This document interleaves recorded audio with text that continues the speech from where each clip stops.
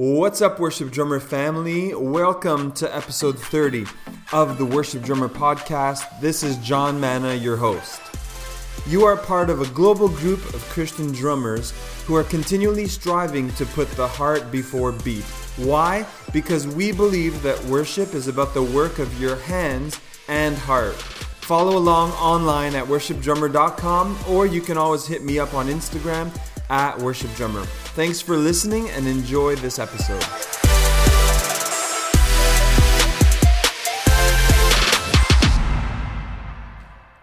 Well, what's up, Worship Drummer fam? It's been quite some time since I've published an episode, and thank you for all the DMs on Instagram reminding me.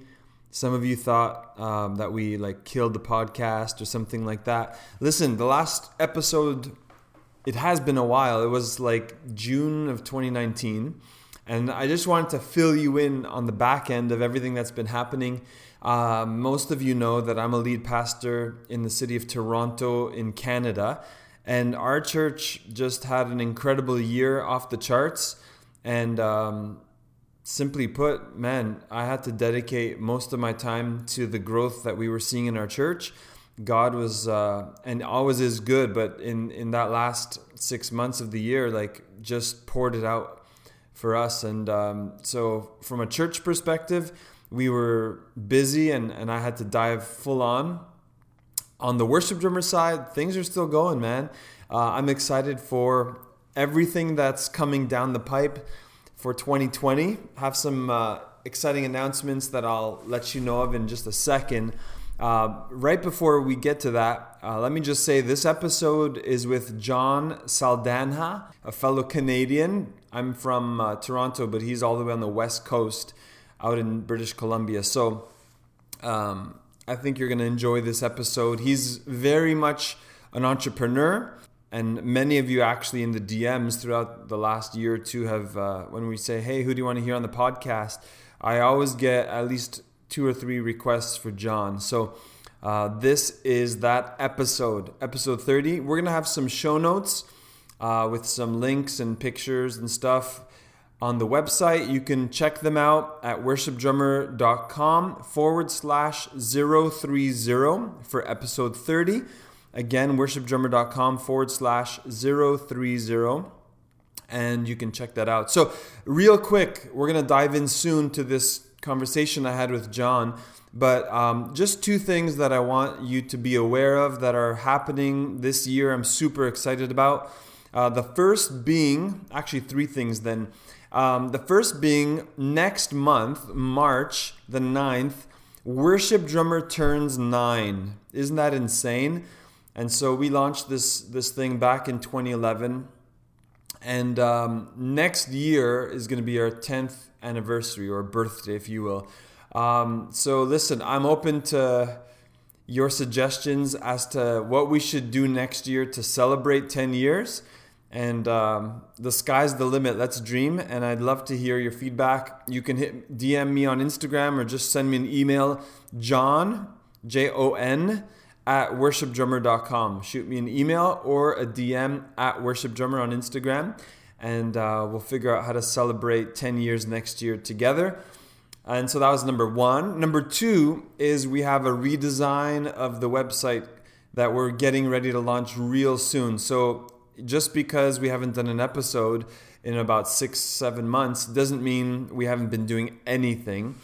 So I'm super stoked about how it's turning out. I got to work with Tim from, he actually works at Elevation Church and is in charge of all their email marketing stuff. So been super cool to work with Tim on this. And then there was a third thing now.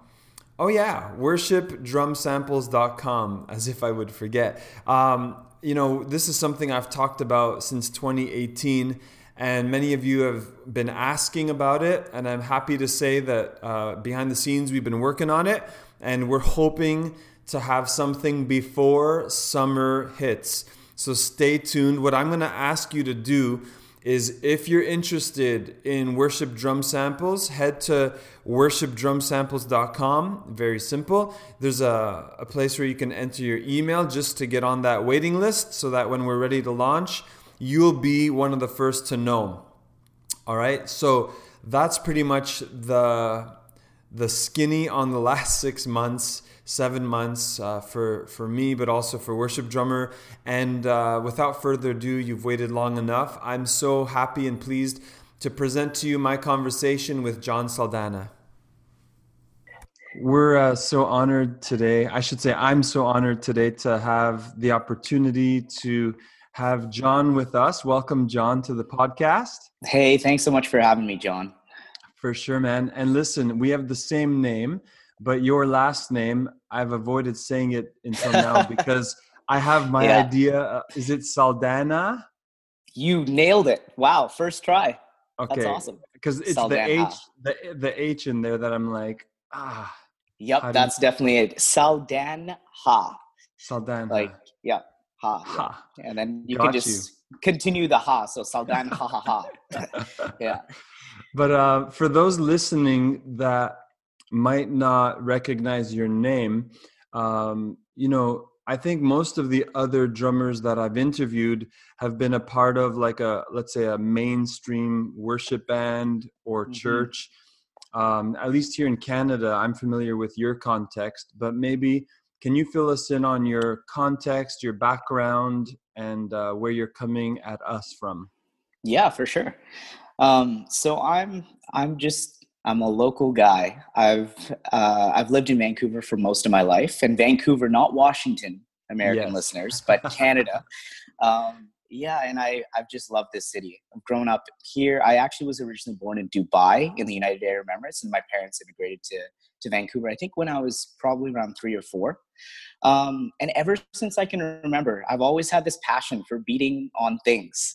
And it got to the stage where my parents were so fed up with me beating on all the ice cream buckets that we had at home that they let me know one thing. They were like, hey, Jon, if you want to actually play drums, first you have to learn how to play piano. And I don't know how many drummers have had to experience that. But my parents were adamant about me learning some sort of a melodic instrument first. My older sister was a piano player, so she actually tried to teach me for a little bit. And to be honest, it was not the greatest experience trying to learn piano, period, for myself, because I just kept banging on the piano the same way that I would probably drums. And that's, for those of you that are drummers and piano players, it might work well. But for myself, I just happened to play it almost too rhythmically. It got to a stage where my parents were just like, all right, well, you're obviously not putting in a ton of effort into this. So they gave up. And that never happens with my parents. If you know my parents, it's the one thing that they've definitely given up on me for was me ever becoming a piano player, which is hilarious. But they're super supportive of me nowadays. So they got me my first kit, and I don't know if anyone has gone this pathway, but my parents are also super smart in what they purchased for me. It was a Yamaha DT Explorer, one of the first electronic kits on the market at the time. I know that Alesis had some models out. Yamaha, Roland was just getting into that market too. And I got this kit and I was so excited. I banged on it day in, day out. I ended up getting, I think it was a few weeks of drum lessons from a local guy. And then after that, to this day, I've been completely self-taught with the help of some of my amazing mentors along the way. And we'll definitely touch on that too, because that's one of the key components to where I think where I came from to where I am now is ultimately it's the people in my life. And by the grace of God, he actually blessed me with the most incredible community I could ever ask for. And that's obviously very, very adamant in a lot of my posts today and some of the stories that I'll share with some of my audience. I value my friends and my family more than anything else in this world. Obviously, aside from my relationship with Christ, but I'm incredibly blessed to have those people. So anyways, I progressed ever since I was a kid. I was born and raised in the church. So I started playing drums probably around, I think it was age 13 or so. in the church, and I watched one of my friends who you guys might know. Actually, his name was Josh Stevenson. So Okay. Josh is actually a pretty well known like name in Canada, Is he at and CLA? he's at CLA. Yeah. So the first church that my parents actually came to in Canada was the church that Josh's dad pastored at. So Wow. so Josh was a few years ahead of me in terms of where he was at with his playing, and he actually started playing before I even started playing drums. And so I Wow. used to look at him on a Sunday morning, and I was like, "Wow, that's so cool." And then we were also like friends at the time too. Our families were close, and so like a few years had gone by, and I think it was just as his parents were moving on to a different church, to CLA actually at that same time. Um, like I ended up starting to play drums and kind of like remembering all the different things that I had seen from learning from Josh. And Josh was just a couple years older than me too. But it was really cool to just, wow, all these things that I had seen from this younger guy, I guess, growing up, super cool. And then over time, Josh became this incredible drummer who I was always able to like look up to and ask questions about different drum related things, and even just like watch in larger settings, which was really cool. And that actually there was a multitude of people along that same time frame that just helped contribute to my growth and encouraged me, empowered me, but also this gave me opportunity. And I Mm. think that's the one thing that like I'm in my mid 20s, heading to my later 20s pretty soon. I can feel it in my body, that's for sure. Yeah. Uh, but it's something that I've thought long and hard about. It is what is my legacy going to be? And I really want it to be someone that cares, that empowers, that encourages, and then lifts up other people. And so what we're doing currently at my church, which is actually a church called Village in Surrey, BC, so just Yeah. about 25 minutes outside of downtown Vancouver, myself and my friend Seth are continuously trying to find ways to encourage our younger guys to be able to lift them up and give them opportunity. And so we got a couple amazing young guys that have stepped into the fold that are absolutely killing it Sunday mornings and in our other ministries. But yeah, it's also that mentality of, okay, what comes next? Because at the end of the day, I don't see myself as just a drummer. Yeah. I think I happen to be someone who wants to honor Christ, place my identity and have it fully immersed in Christ. And then I just happen to be this guy that plays drums. Nice. Yeah. So anyways, if we backtrack a little bit, like age 13 all the way to where I am now, I got lots of opportunities from some amazing people that continue to invest in me, and even develop me in my musicianship and in my walk with Christ. They were definitely like great spiritual mentors along the way. Um, and yeah, and that's where I am today. Like Oh, I it's love it. kind of it's an interesting story along the way. But for the most part, it's just it highlights just I think I'm a testament to just good community. Mm. Like the people in my life have definitely helped shape the way that I treat people, the way that I think, the way that, I even play music. And if there's one thing I can say as a guy that's now in my position, never stop investing in the next generation. There's always Good. something that you can learn. And so with that being said, still to this day, as a 26-year-old male, I'm still like banging drums at youth every once in a while. Come Just on. because I love to, and we have like younger youth bands that are, some of the kids are in high school, just graduated high school, but then there's the older guy myself that's like hitting the skins. And it's so much fun because, I mean, as much as they can learn from myself, I'm also learning where my roots came from. And Mm. also, like, it's God teaching me patience sometimes because, they're not always going to play it the same way that some of the guys that I regularly play Right. music. Yeah. But in that, just knowing that, hey, like I was at this place at some point in my life and there was someone else, there were multiple people that invested the same amount of time. Yeah, that at that point. So yeah, Yeah. So so it's cool. there's a lot to unpack here already. Lots to So unpack. Yeah, I want to yeah. just rewind right to the beginning because my wife and I literally had this conversation. I have Okay. 3 kids, Wow. and my son Josiah is 7 years old, Okay. and he's at that point where we want to get him into lessons. Yeah. Now, my wife, she's a elementary school music teacher, so Hmm. she's like, he has to start on piano or violin, Hmm. and like a melodic instrument, and I'm like, Yeah. but if his passion is drums, just put him on the drums. Let's get him in, because that was me. Yeah. My dad was like, let me, and he talked to the drummer at my church, Yeah. right? And he was like a schooled musician, so he had like academia backing him up. But Yeah. so he was like, yeah, it's good to start him on piano. This way he has a good foundation. So my dad's like, Yeah. see? And Yeah. and I was just like, yeah, but so I started on drums, Hmm. and my story was the opposite. So I started on drums.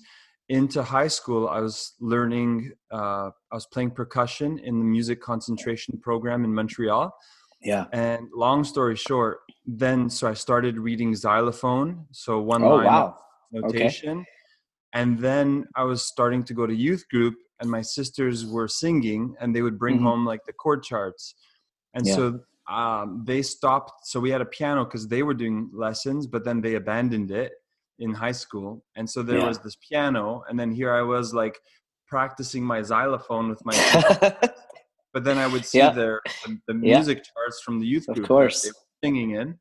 And so then I started playing the melody line of the choruses back in the day. Yeah. And then I would see like A, D. So I'm like, oh, what's this? And I figured it was the left hand bass chords. Yeah. Oh wow. That's Um, cool. Yeah. so with the theory, I just applied it. Hmm. And so then I learned piano. Yeah. To where I was leading worship at church, with playing Hmm. piano after. So that's my wife and I are having this debate right now about. So let me ask you, Yeah. um, what's your thought? So your parents made you do it, so you did it. But looking back, Yeah. hindsight, like, was it that important? Like, did you feel Hmm. like, yes, it gave me the base, or it's like, regardless of that, I would still be doing things the same way now? That's tough because I think the goal for every parent, if they see that their child is musical, is we want them to excel in that. But what does excelling in that mean? And I think for my parents, they were thinking diversity. Like Right. obviously having a multitude of different talents in music might be really, really great also. So even though you love playing the drums, learn the piano first because that's a gateway instrument. I mean, anything can really be a gateway instrument. Let's just be real. Right. Right. But for some reason, like the piano happens to unify people in a way that drums can, and vice versa, right? There's things that piano players can do, guitar players can do that drummers can't. Um, I mean, like we could sit there and retune our toms so that they're completely melodic, and I don't know if anyone wants that. But I think that they're stepping stones. I think, like the same way that piano, guitar have rhythmic elements, Yeah. maybe not as prominent as drums, it still will be helpful. So I think, like, if I were my parents going back on all this, I probably would encourage at least a foundational knowledge of everything that they had actually got me to do in the first place.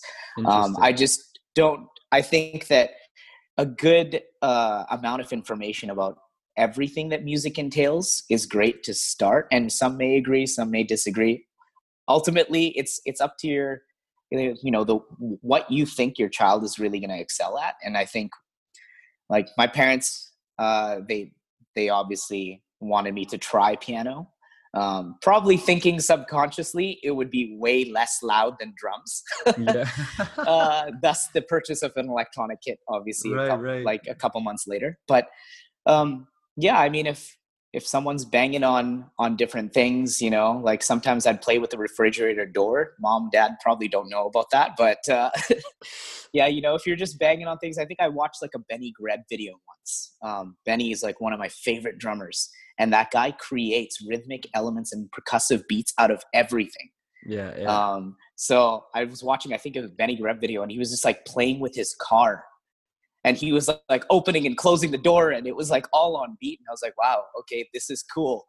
So, I mean, I, you can, I, I'm not really too sure as to what the methodology is. I think it's definitely contingent on a lot of different factors. Mm, But I think a general knowledge of what every like every instrument entails, and then understanding maybe how they all work together is the right. key component. And then from there, whatever your children want to pick up and learn, I think it's just good to give them opportunities. But I think it's, I mean, like understanding the differences between them all, and then from there having them pick one to maybe excel in, or at least start off with, Yeah, might be kind of right. cool. So I don't know. That's That's cool. just ideas coming from everywhere. Yeah, no. Another thing that you touched on, which I think is a Mm, big important one, especially for like us as worship drummers mhm. that want to develop and get better, is you talked about the importance of the community that you were around. Yeah. Oh And yes. so let's unpack that. But my question as we get into it is, was it always intentional on your part, or was it just one day you looked around and realized, wow, like I'm around good people? Like, how did you Mm. find yourself in that environment? Was it intentional, or did God just align your path in such a way and now you're realizing like this was important? Yeah. I think that there's two components to that. I think it is a little bit of both, actually. I Mm, think that, yeah, there was myself being a little bit more intentional. If you ask a lot of my friends over the years, like, how did Jon develop as a drummer? I think there's two sides to that. It's the community for sure. Um, you know, the community and the opportunities. And then there was also myself stepping as an extrovert. So like, if you get to meet me, I love to talk for long periods of time. But what's interesting about that is I constantly put myself into circles where I would just get to develop like my relationships. That was always the key component for me, which is weird. So I'll say this, and this is one thing that all my friends know about me is I actually, I'm very passionate about music, very passionate about playing drums, but I'm more so passionate about developing community and relationships. mm, I don't play drums um, for just the sake of playing drums all the time. I mean, yeah, well, that's a lot to unpack as is too. right. But there's something inherently amazing about being a musician and being with other musicians. There's a community, and there's opportunity that comes from it where you wouldn't normally have opportunities. Yeah. With that being said, what I mean by that is just the opportunities to actually develop relationships with people that are maybe non-musicians also. How many conversations do we start up on a Sunday morning, or let's say when we're on tour or even playing locally, about the fact that we're drummers or about the fact that we're musicians? Like, God has given us obviously this amazing talent to bless the church with, and even people outside the church Yeah. with.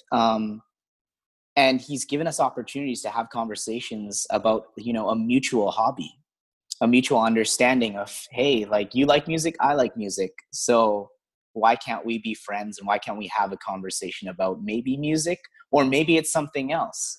You know, Right. like the amount of non-drummers that come up to me frequently and just might even give me a compliment, or we start a conversation about maybe it's drums to start, but then it leads into something completely different. um, I think it's just, I love the community of musicians, and I love playing music, I guess, just in recap. But there's something so special about if we're able to develop, you know, relationships Mm. from playing music. What does that look like? So I don't know if that kind of answers the question a little bit. Yeah, no, I get it. Yeah, It's a bit of both. it's a bit And of both. so let me tie it to this. Like I Hmm. noticed for anyone who follows John on Instagram, we'll link to your you have 2 or 3 accounts, right? That's all complicated So questions. we'll get I into have that. So three. Yeah. 3. So Yeah. what I noticed is you have large followings. I think that is probably, now that I'm hearing you say it, linked not to the fact of like, oh, I'm this popular person, rather more so you love community. And maybe you can Yes. Oh, yeah. talk to that, and how does what you just said about community translate now to like your platform and even what you do full time, because we still didn't dive into that. For sure, yeah. I mean, as my man Spider-Man said, with great power comes great responsibility. I think that, Yeah. yeah, I happen to have stumbled into this influence. It's weird. I think everyone's been given influence. I don't think it has anything to do with your follower count. Has nothing to do with the digital numbers and social numbers that we see online. It starts from your core community. Are people being affected by you? And if so, how? Why? Mm, And yeah, I think speaking into exactly what you're saying, like, yes, I have 3 Instagram accounts, which is kind of weird. And I think that there's a lot of integration between the three that you'll see. Um, if you by any chance like happen to follow one of the accounts, I have them all specifically built for like a niche type of my life. Let's just say, right. like, one is personal, one is more business related, and then the other is like music related. But music and business, which we'll touch on, I'm sure a little bit later, is actually kind Yeah. of intertwined for me too. But I like to just be able to have the separation so that the people that love, let's say, my music content can just go follow that, and they can engage with that, and I can interact with them on that account. And then I have a content creation / business account also, where I partner with a multitude of brands, where I've worked from brands from like Bose to Uber. And that also has kind of come out of nowhere. All of these I love things, it. I will say, that have completely come um, to my doorstep in, I guess I had no idea that I'd be at this place in my life if you asked me 10 years ago. Like, Hmm. I would have probably still been working. I would have told you 10 years ago, yeah, I'd just be working a 9 to 5, which I was at that point. As soon as I graduated, at least from post-secondary, but worked the 9 to 5, after the 5, I probably just go to church, play music, and then, come back home, do it all over again. And that's not the case anymore, just because I am self-employed. But yeah, it's interesting how all those things work together. It's John the drummer, John the businessman, and then John just his personal life, all Yeah. separated via Instagram, which is weird. No, I So love it. I love yeah. it. I want to go there now. Like, so what do you do Hmm. for business? Yeah. You mentioned like Uber and Bose. So, Yeah. like, I'm sure all of us are leaning in now saying, what the heck? How did that happen? Yeah. And Yeah. what do you actually do? I thought drums was your full-time thing, right? So, Yeah. um, kind of fill in the gap for us there. Yeah. So, breaking news: John is not a full-time drummer. I think this is one of probably the biggest misconceptions of people viewing my work on Instagram or even YouTube. They assume that I have all this time in the world to sit and create content. And when's the next video coming out? I get DM'd or emailed all the time, or even in my comments. I love it. Honestly, thank you. Please continuously encourage me and nag me for new Yeah. content, because I won't do it without you guys. Um, but on the polar opposite side of that, so I'm not a full-time drummer. I happen to play once in a while. I actually am moving more to a contract basis. And in 2020, I've booked a plethora of dates already, where I'll Wow. be traveling all around North America. Um, but I actually am self-employed. I run my own marketing and management business at the moment. And so basically, I am moving that business over to talent representation. So Mm. that's pretty much what I do. So I manage content creators, so videographers and photographers. And then I also manage artists in the Canadian music industry. Um, And so that's basically the combination. That's my work right now. And it's a That's lot cool. of fun. And again, like everything I was talking about before, I stumbled into it. I happened to develop like relationships with some really cool people. And a couple of years after we had been really good friends, they reached out to me and was like, hey, you know what? Why don't you represent me? And that's basically where everything started. Wow. So it was just out of, yeah, it was out of relationship. I think like even all my core clients, we just happen to be good friends, and then from there the opportunity came to work together, and by the grace of God we're still going to continue being friends for the, at least the entirety of us working together, even after that. But yeah, like that's kind of like what I do for a living. It's a little interesting. People always ask me, a lot of my friends too, they're like, so Jon, what does your day look like? Like, what do you actually do? How do you Right. make money? Um, and that's basically in essence what I tell people I do. It's hard to define what a 9 to 5 looks like because it's lots of meetings, lots of conference calls like this, even lots of traveling locally. Yeah. I don't travel too much, at least internationally or even outside of BC. But 2020 is a new chapter. Lots of cool things that I'll even be sharing about in the coming Yeah. weeks. We'll just say that. So that's basically the what my what my job looks like. And then outside of, let's say, the quote unquote 9 to 5, because my job's not necessarily 9 to 5, but uh yeah, outside of that time frame, I try to schedule as much time to play music also. And so I'm probably like working, a regular like 40 to 60 hour week, Mm. because in my line of work it's work all the time, but then I'm also playing music about 20 hours a week. So Wow. it's there's a lot of things happening all the time. Thus, even just trying to schedule something like this is a little bit tougher, Yeah. especially during a busier season that we have coming up. But yeah, it's really cool. Honestly, I'm incredibly blessed to have the opportunities that I have. And God has just continued to open up the craziest of doors. And truth be told, like growing this company has been pretty tough. Um, like in terms of, there was a lot of hours put for no money at all. Wow. And for finally at the beginning of this year I became full time, and then next year we're booking well into 2020. And yeah, it's just been amazing. So that's just a little bit of insight into what I do for a living. And then I happen to also now get a portion of my income from playing music and traveling. But Right. I always want that to be something that goes hand in hand with what I do, Yeah. just because everything is so intertwined. And that kind of leads me to what we were talking about before is, I love being this person that happens to have a versatile set of giftings. I think it helps also in my job, just being able to understand how to do all these things, because as much of a, let's say, a videographer or photographer that I am, or even a drummer, I'm also trying to learn the fundamentals of each, Hmm. let's say, each business. Let's say, so for some of the content creators that I manage, like now I know how to actually communicate a certain idea visually to them. As a drummer, I have now like co-produced a couple different things, and so I now know exactly what to tell the engineer or producer. Not exactly, I'm still learning the Right. fundamentals of Logic for sure. And I have one of my good buddies, Josh Caspian, who's I've heard who's that name. he mixes a lot of the audio that I produce and I post.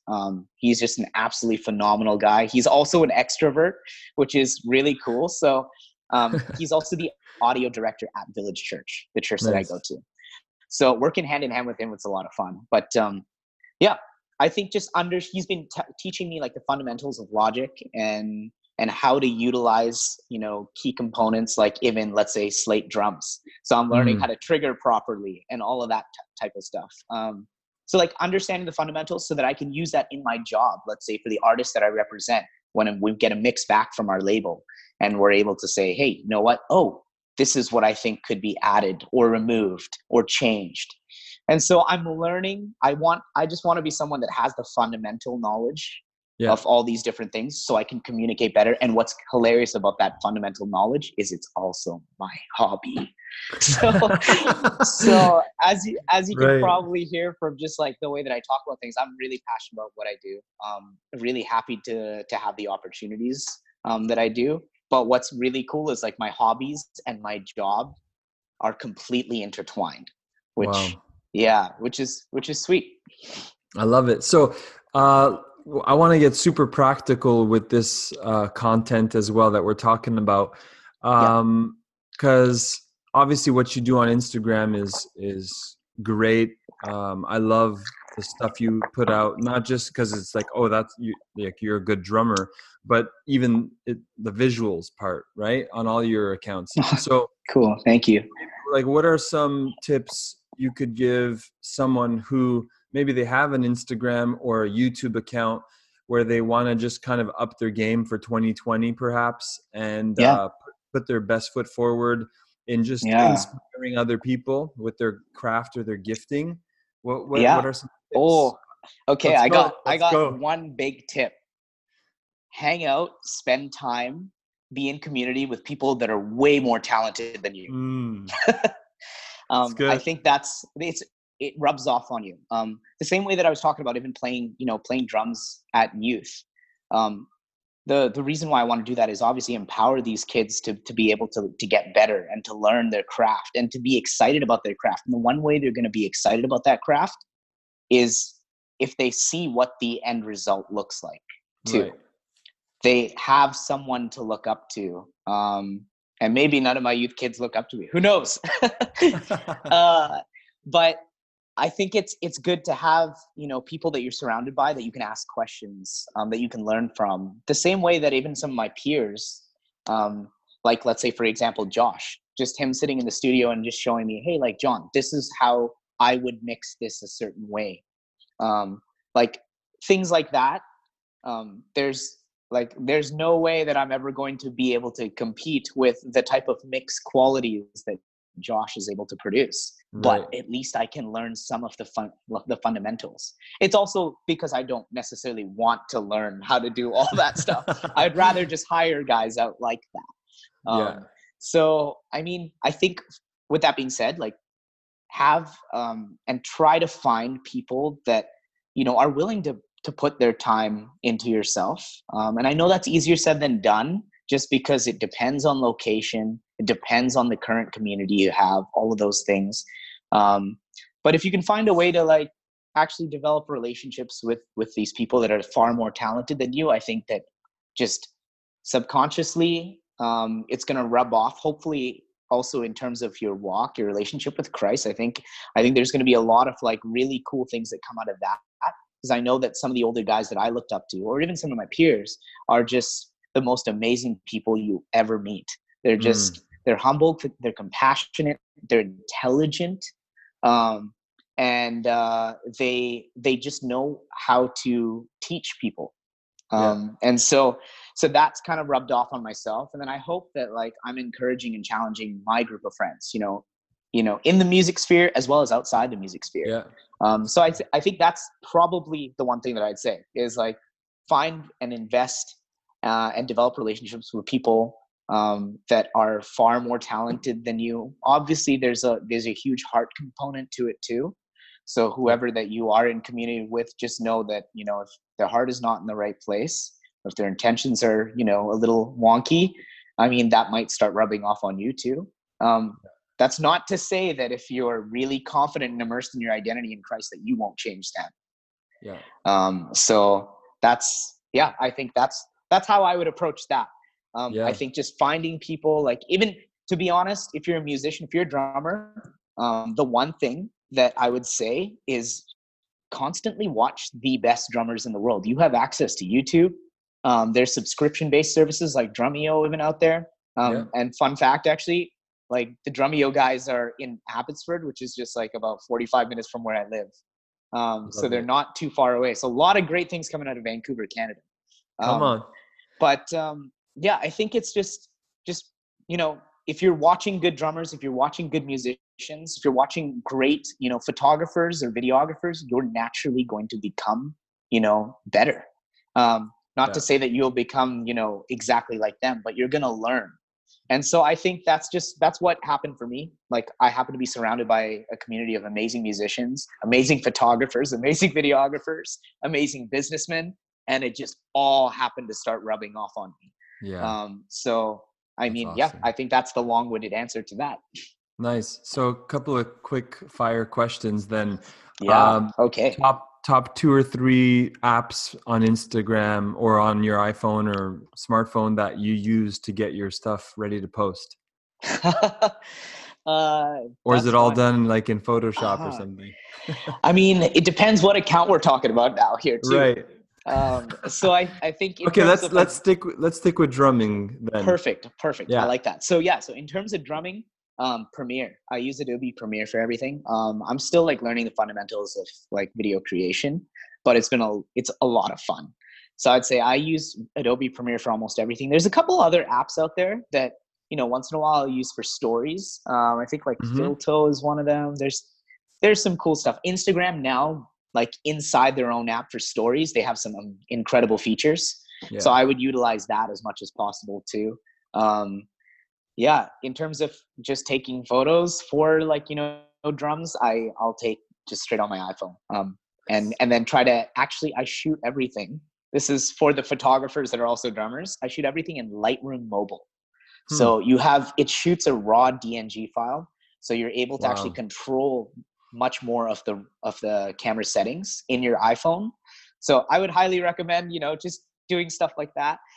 Video creation, I literally have just set up an iPhone camera, recorded Yeah. in 4K, and that's just how things go. And then for audio, I'll sometimes grab a whole bunch of multi-tracks and I'll try mixing them myself. So I've done that a couple times, but most of the time it'll be someone like Josh that would be like, hey, want to do a drum video? And then we'll Yeah, just yeah. set up a camera, and then he'll track it all, and then he'll mix it all for me and then send it over my way. And then I just insert it via Adobe Premiere. So that's the methodology. Yeah.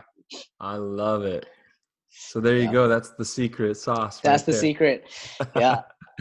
I want to talk a bit about your church and Yeah. kind of what a typical day looks like. So for some context, like Hmm.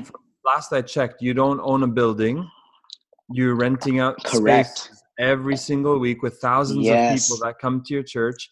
Yes. So what does a Sunday look like? What time do you get to the venue? How does the setup run through sound check? Oh, Like walk us yeah. through a Sunday at Village Church. Yeah, this is a fun one.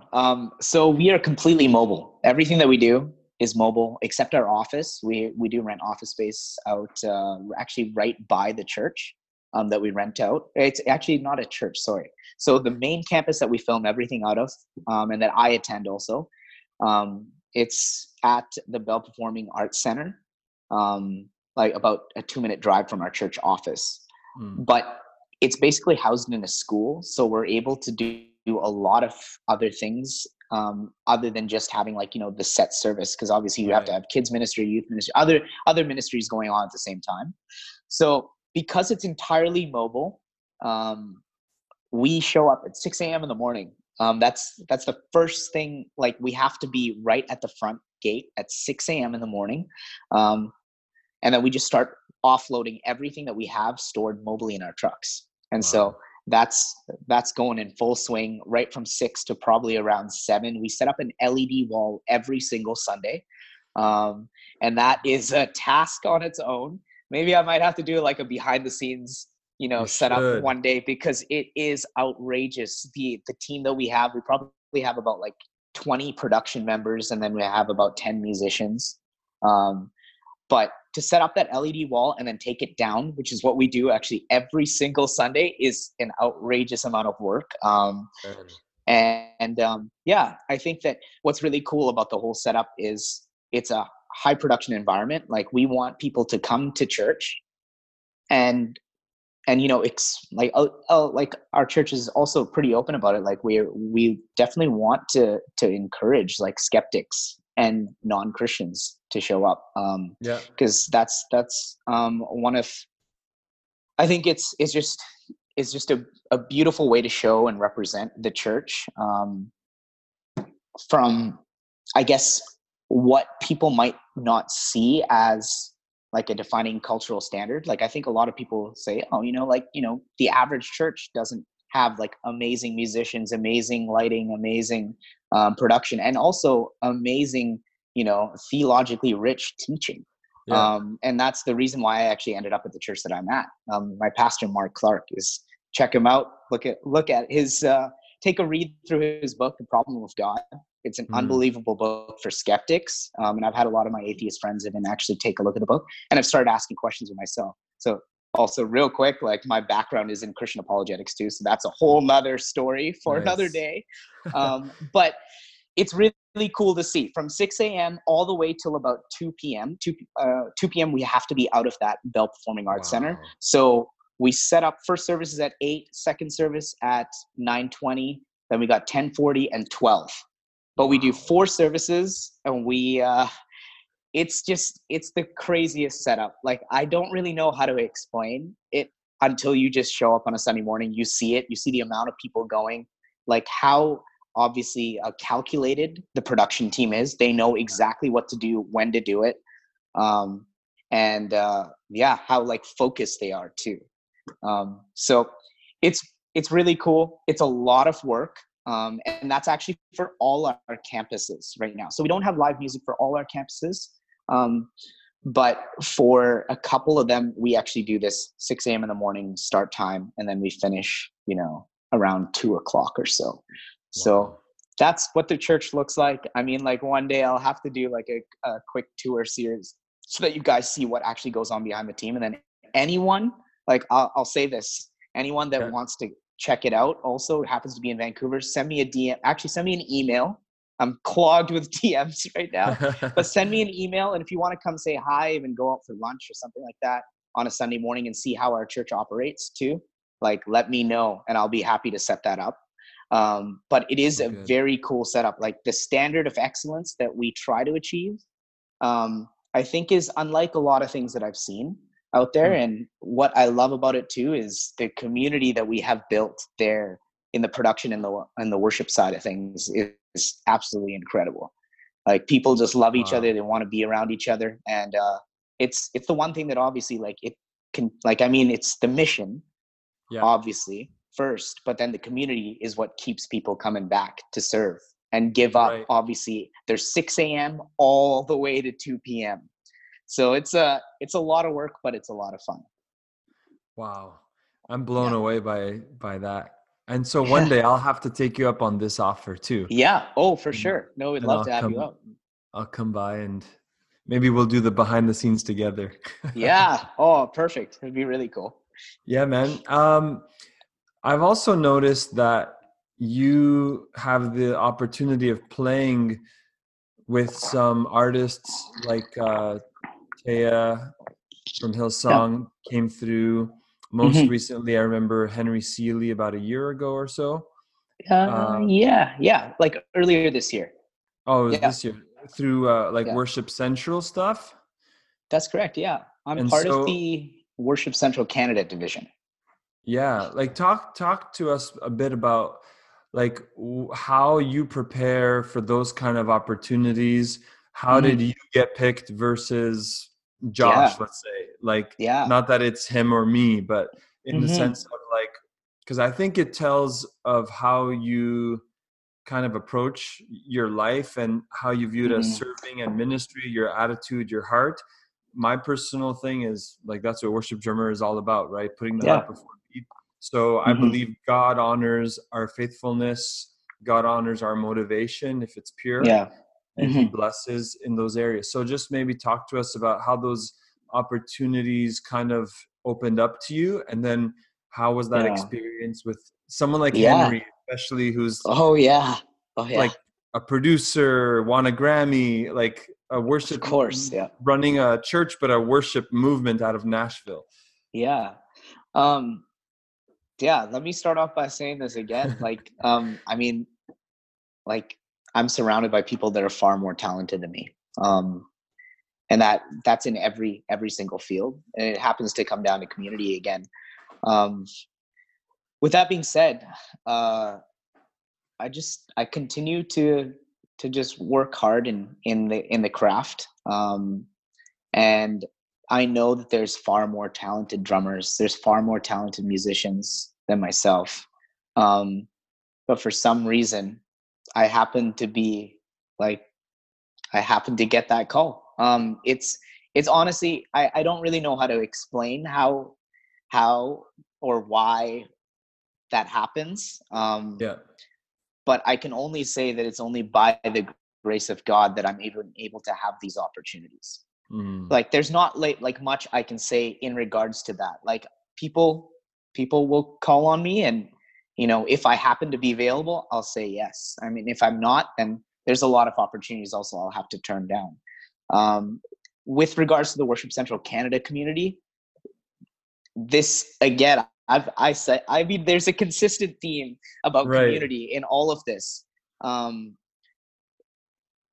They are phenomenal musicians, some of our core band members of Worship Central Canada, but they're 10 times the people than they are the musicians. Wow. And I say that like not lightly whatsoever.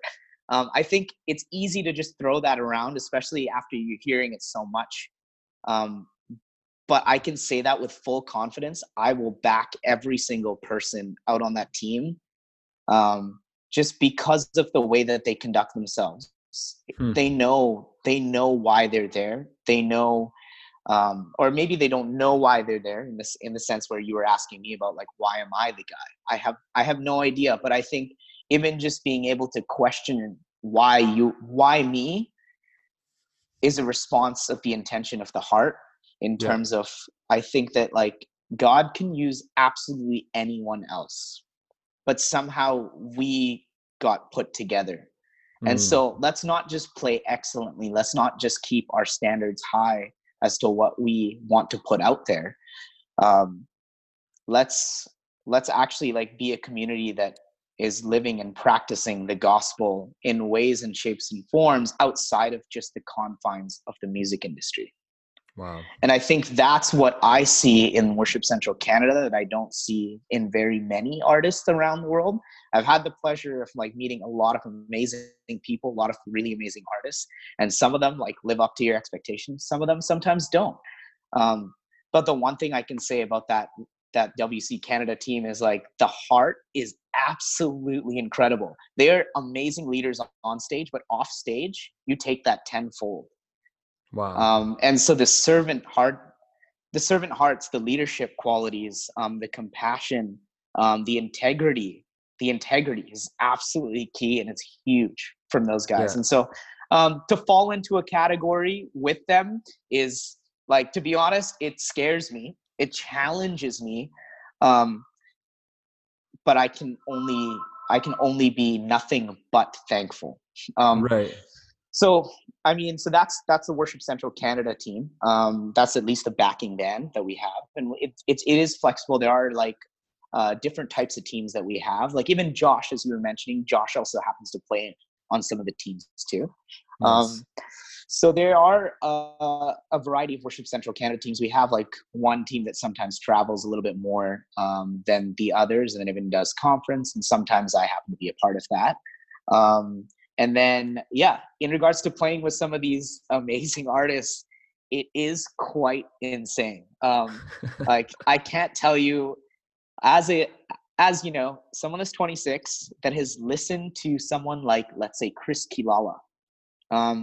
So we had Chris and JD out last year, but they were our guests.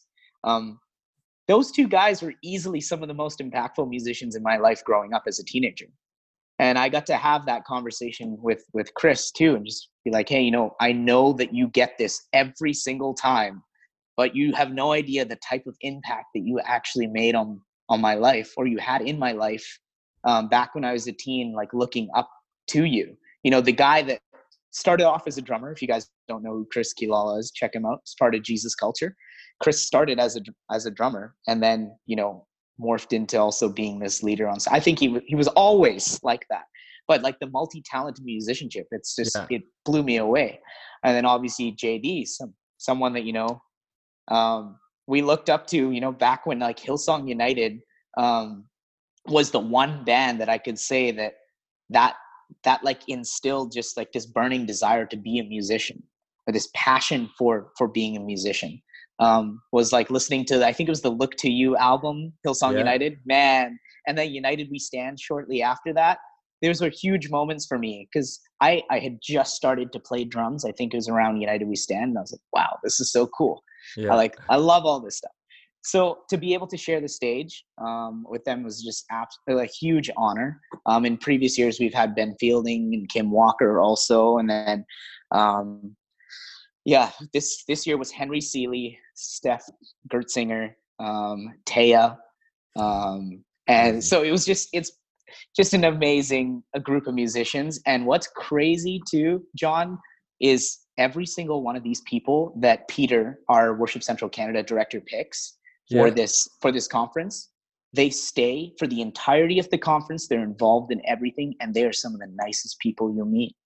Wow. It's actually incredible. So they share similar heart and vision, and even development of community the same way that we do. And so it definitely, like the combination of all forces, like global and local, coming together, because I think that's what Worship Central Canada does best. Is like we empower the global and the local. I mean, we empower the local church by using also these leaders that are empowering the global church. And the two coming together is just an absolutely lethal force, which is amazing. So, I mean, this upcoming year, we got Cody and Carrie, Carrie Job and Cody Carnes. Amanda Cook, I think, has also been announced there on the website too. Nice. And then Luke and Anna H from Worship Central. And Luke is so much fun. We got to hang out with him actually earlier this year in Edmonton for a conference called Breakforth, which we're also at again. I think it's being renamed to One Conference. We're at that in January. And so I mean, that's it. It's just very cool. It's as awesome as it is musically, because it is amazing musically. Like Henry Seeley obviously was probably one of the coolest people to play with in general, because that guy is he's an absolute animal of a musician. But he's also just like an incredible guy. So that was what was really cool. It was hilarious because Henry was doing a sound check, and we're all there, as the backing band. We want to honor all the musicians that come by, and we want to try and play the parts as closest to the album as possible.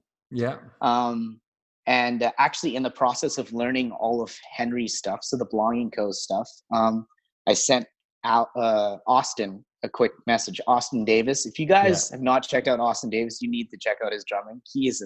Him and Dan McMurray are easily two of my favorite worship drummers out there. They are just absolute beasts. But in practicing and learning all of the parts that Austin wrote, I had to send messages like, bro, this is some of the most incredible stuff I have heard. Like, sometimes it's just nice to sit and isolate. Like, what I like to do is isolate certain instruments in my ears, not necessarily using multi-tracks or anything like that, but just listening to this song and then thinking, okay, what exactly are the drums doing here? Or, for example, what exactly is the bass doing here? So like doing that, I was like, I had the chance to listen to, Austin's parts, and I was like, wow, this is incredible. Some of these parts are things that I would have just never thought of. And so in doing that, we want to honor, obviously, Henry coming and trying to play, obviously, like, I'm not going to be Austin Davis, I wish. But the reality of it being like, wow, I can learn the parts. And I want to honor what Austin did and what Henry created. So we're going to try to play it as best. Well, with putting our slight spin on certain things. But this is one thing I tell, like, all musicians, all drummers especially, is know your parts. Don't show up to practice and not know your parts. Know your parts super well. It's okay to deviate and put your own spin on your parts, as long as you know exactly what the drummer was playing on the record. Because I think that there's a lot of things, like, we love rearranging some Hillsong tracks, elevation tracks, all of that every once in a while at our church. But it doesn't come from a place of, no, we're just going to do it because we didn't like something or we didn't know it. We don't know the parts. It's coming from a place of, we know exactly what was played here. Therefore, we're going to tweak something to fit, what's going to work best for our service in this realm.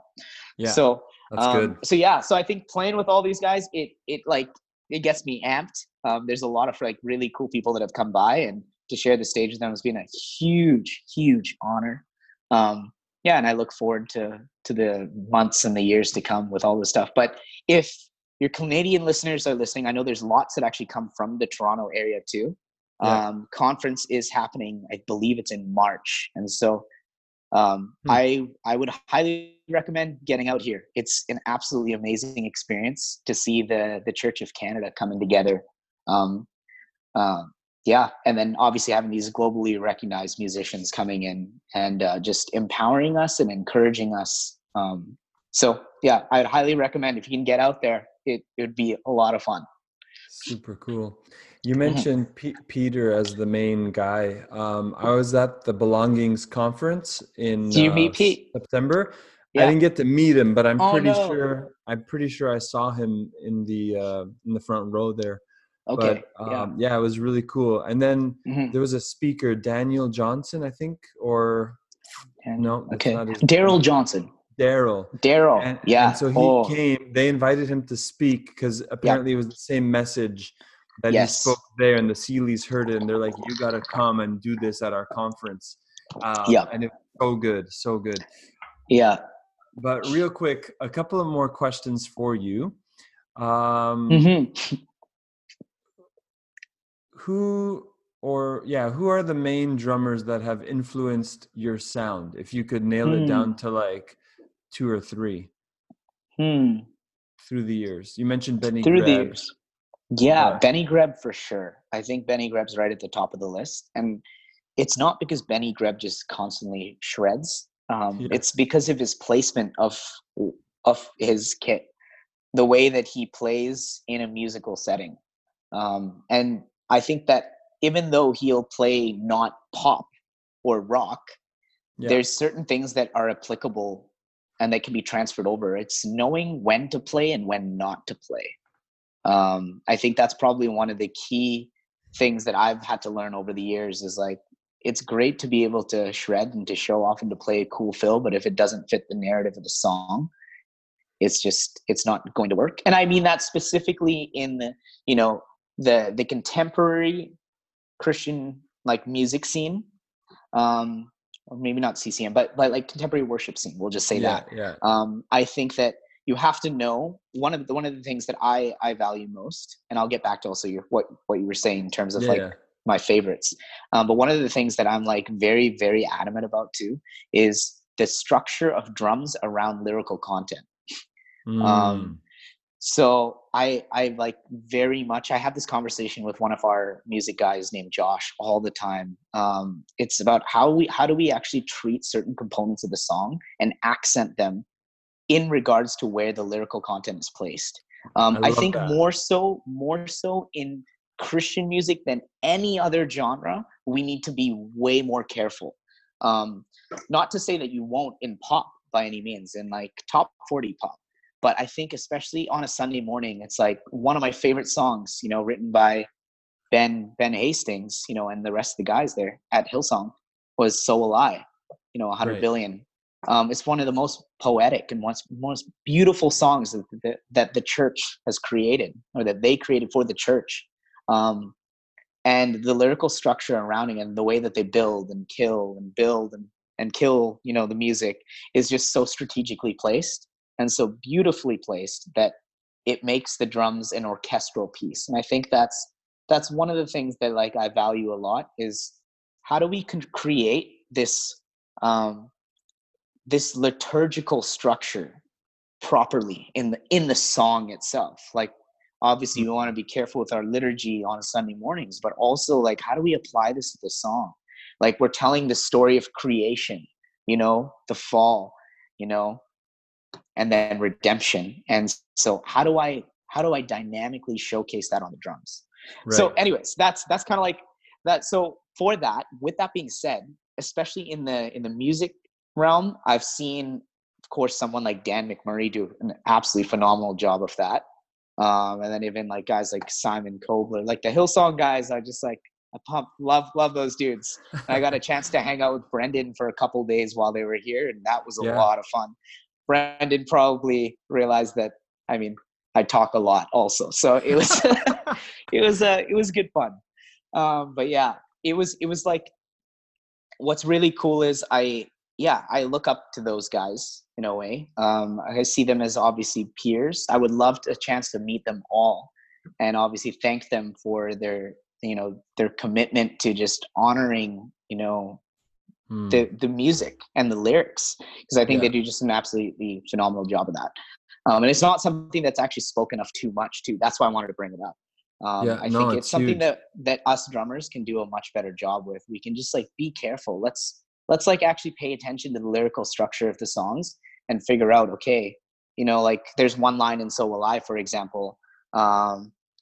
It's 100, where is it? It's I can't even remember what line it is. It's just like an absolutely phenomenal line. Yeah, maybe I'll look it up real quick. Yeah, look it up. Give me 10 seconds here. I'm going to take a bite of this chocolate too. You do that. Let's see. And I got it. It's like, oh my gosh. I was like, how did I forget this line? It's my favorite set of lyrics in Christian music today. It's, and as you speak, 100 billion failures disappear where you lost your life so I could find it. Here, if you left the grave behind you, so will I. I can see your heart in everything you've done, every part designed in a work of art called love. If you gladly chose surrender, so will I. Wow. And there's a way that I typically play that song that just accents that redemptive aspect of the story of that story of the song itself. And it's just such a beautiful selection of words. And so as a drummer, I'm looking at it from perspective of like, okay, how do I like really make this huge in the areas that it needs to be made huge? Right. Yeah. So anyways, in regards to some of the guys, obviously that I look up to. Just a quick question. Hold on. Oh yeah. Do you have a video on Instagram of that part of the song yet? I don't actually. You know what? I might have posted something. Yeah, I remember from Worship So Central Conference. Yeah. Okay, I'll take a look. Okay, yeah. See if you can find it. It would be really cool. I think I have it somewhere. But yeah, I played this. It was 100 billion failures disappear where you lost your life so I could find it here. It's those two lines that I do something random, and it's just subconscious now because I just really like those lines a lot. And so I try to highlight that or like make a massive build push in that section. I could be wrong, but I think it was my wife or someone, because I'm big on these kind of things in my drumming as well. Like the C billows roll. I want to hear something roll. But so if there's an actual name for it, I think if I remember correctly, it's called an onomatopoeia. I don't know how to spell that. Yeah. But it's like wordplay. Someone told me it's like what you're playing is reflective of the word itself. The meaning of the word onomatopoeia. Anyways, I could be way off, but let's move on. So that's cool.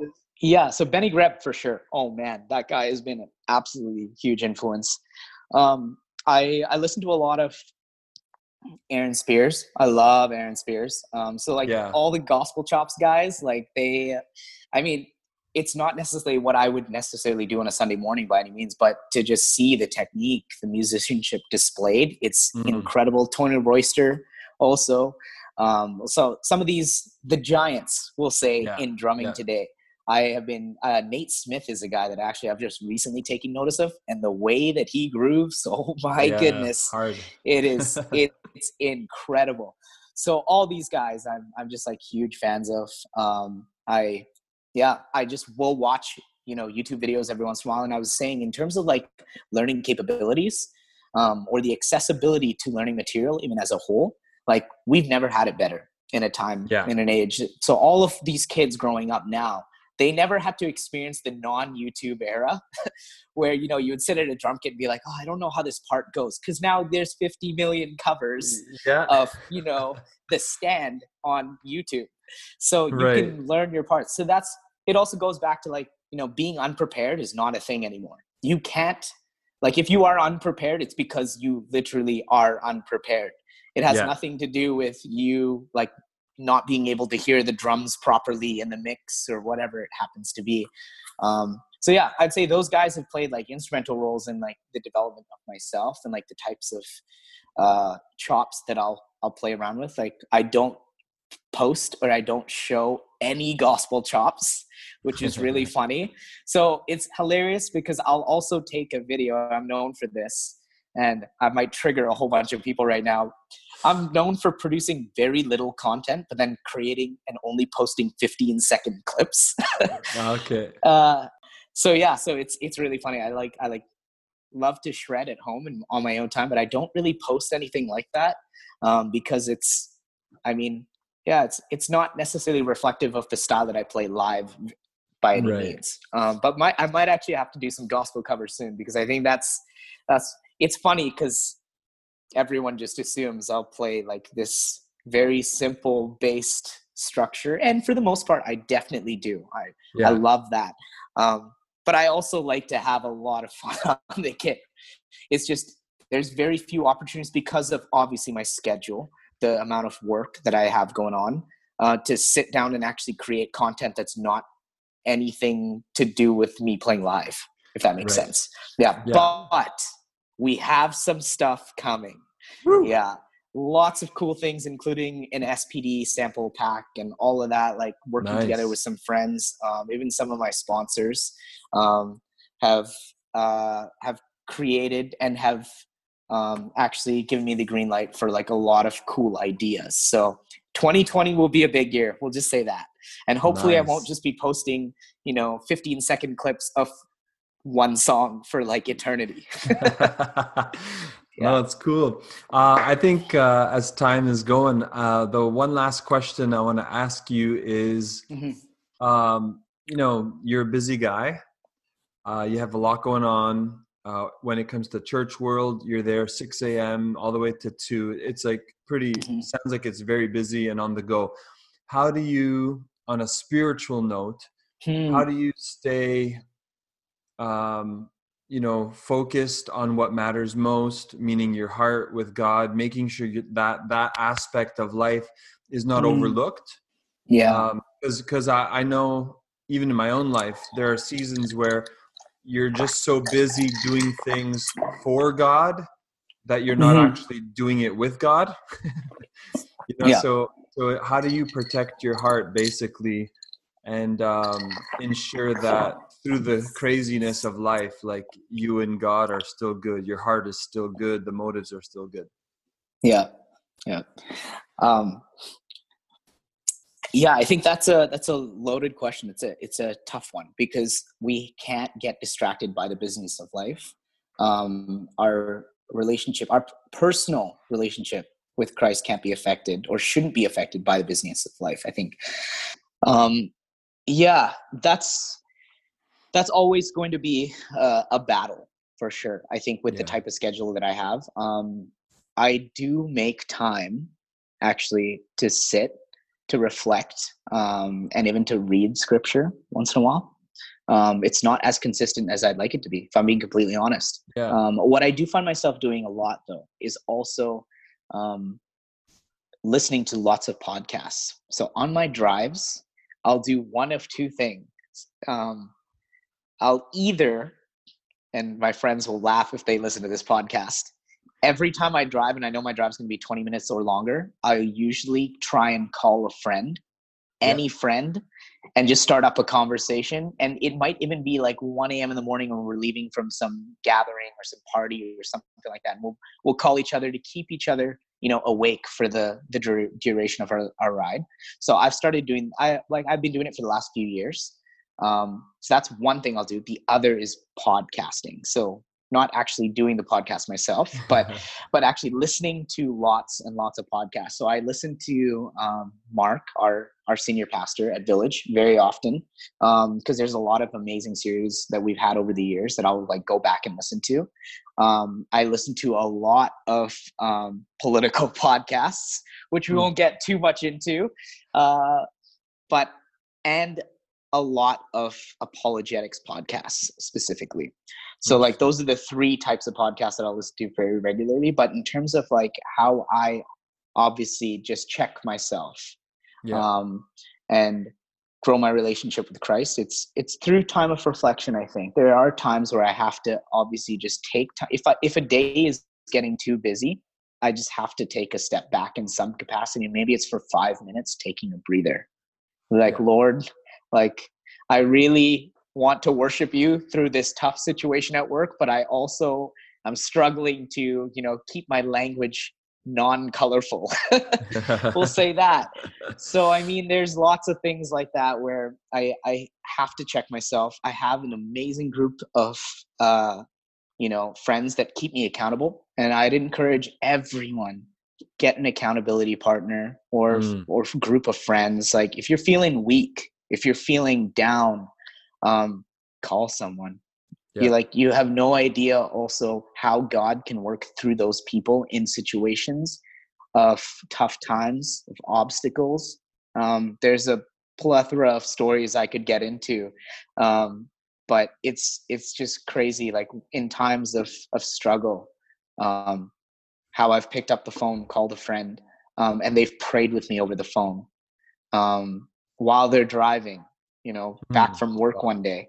And it's cool. I think that first and foremost, we have to find ways to make time for, our relationship to be strengthened with God. And I think for myself, how I see that is through prayer and education.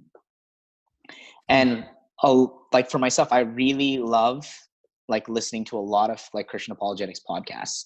And then also I'll listen to various pastors around the globe too, but mainly like my pastor, Mark, and then some others like Rabbi Zacharias, William Lane Craig, are also just like, they're such brilliant minds. And for the philosophers out there, I highly recommend checking all those guys out, because I've been able to learn so much about even my relationship with Christ through some of the things that they teach too, which is cool. So I think it's good to continuously challenge myself. But I think one of the biggest things is, have accountability and also be self-aware wherever you can. I know that I'm not going to be right in every situation. I know that I'm going to mess up. I'm going to fail. But what does that say about like, what's my posture towards the gospel in all of that? Like at the end of the day, like I know that he has won the battle, he's won the war. So how do I live my life in reflection of that? Do I actually give God my time? And I just pose that as a question to everyone that's a worship drummer, like, hey, or a drummer who happens, or I guess a person who happens to play drums, is how I'd phrase it, is like, what's my posture always? I'm hitting the stage, and where am I at? It's a question I have to ask every single time. It's like, well, sometimes you have to pray that prayer that's like, God, find a way to humble me today, because my pride is seeping through. And that's a scary prayer, guys. That and there's been moments where like my pride has just come like crashing down, or maybe there's something that just needed to happen on a Sunday morning that just refocuses my posture and my attitude towards, who I am in Christ. And I think that's like a very important thing, because it is, I happen to be a Christian, or I am a Christian who happens to be a drummer. I look at it from that standpoint. And if we don't look at it from there, I think we're probably in some dangerous territory when we're playing drums on stage. So. Well, there you have it, guys. My conversation with Jon, and I hope that you enjoyed it. Just in speaking about what he does at Village Church and the commitment and requirement that it takes, all the way to his time playing with Henry Seeley and others at Worship Central Conference. And then, the whole social media bit and how he gets his Instagram content made and all that stuff. Really, really inspiring. And again, thanks, Jon, for spending that time with us. So we have some show notes available for you. You can head to worshipdrummer.com/030. You can check out the links that were mentioned, as well as some pictures and video clips from Jon. All right. Well, listen, I'm Jon Manna. This is the Worship Drummer Podcast, and I just want to thank you for hanging out with us today. Always remember, put the heart before beat.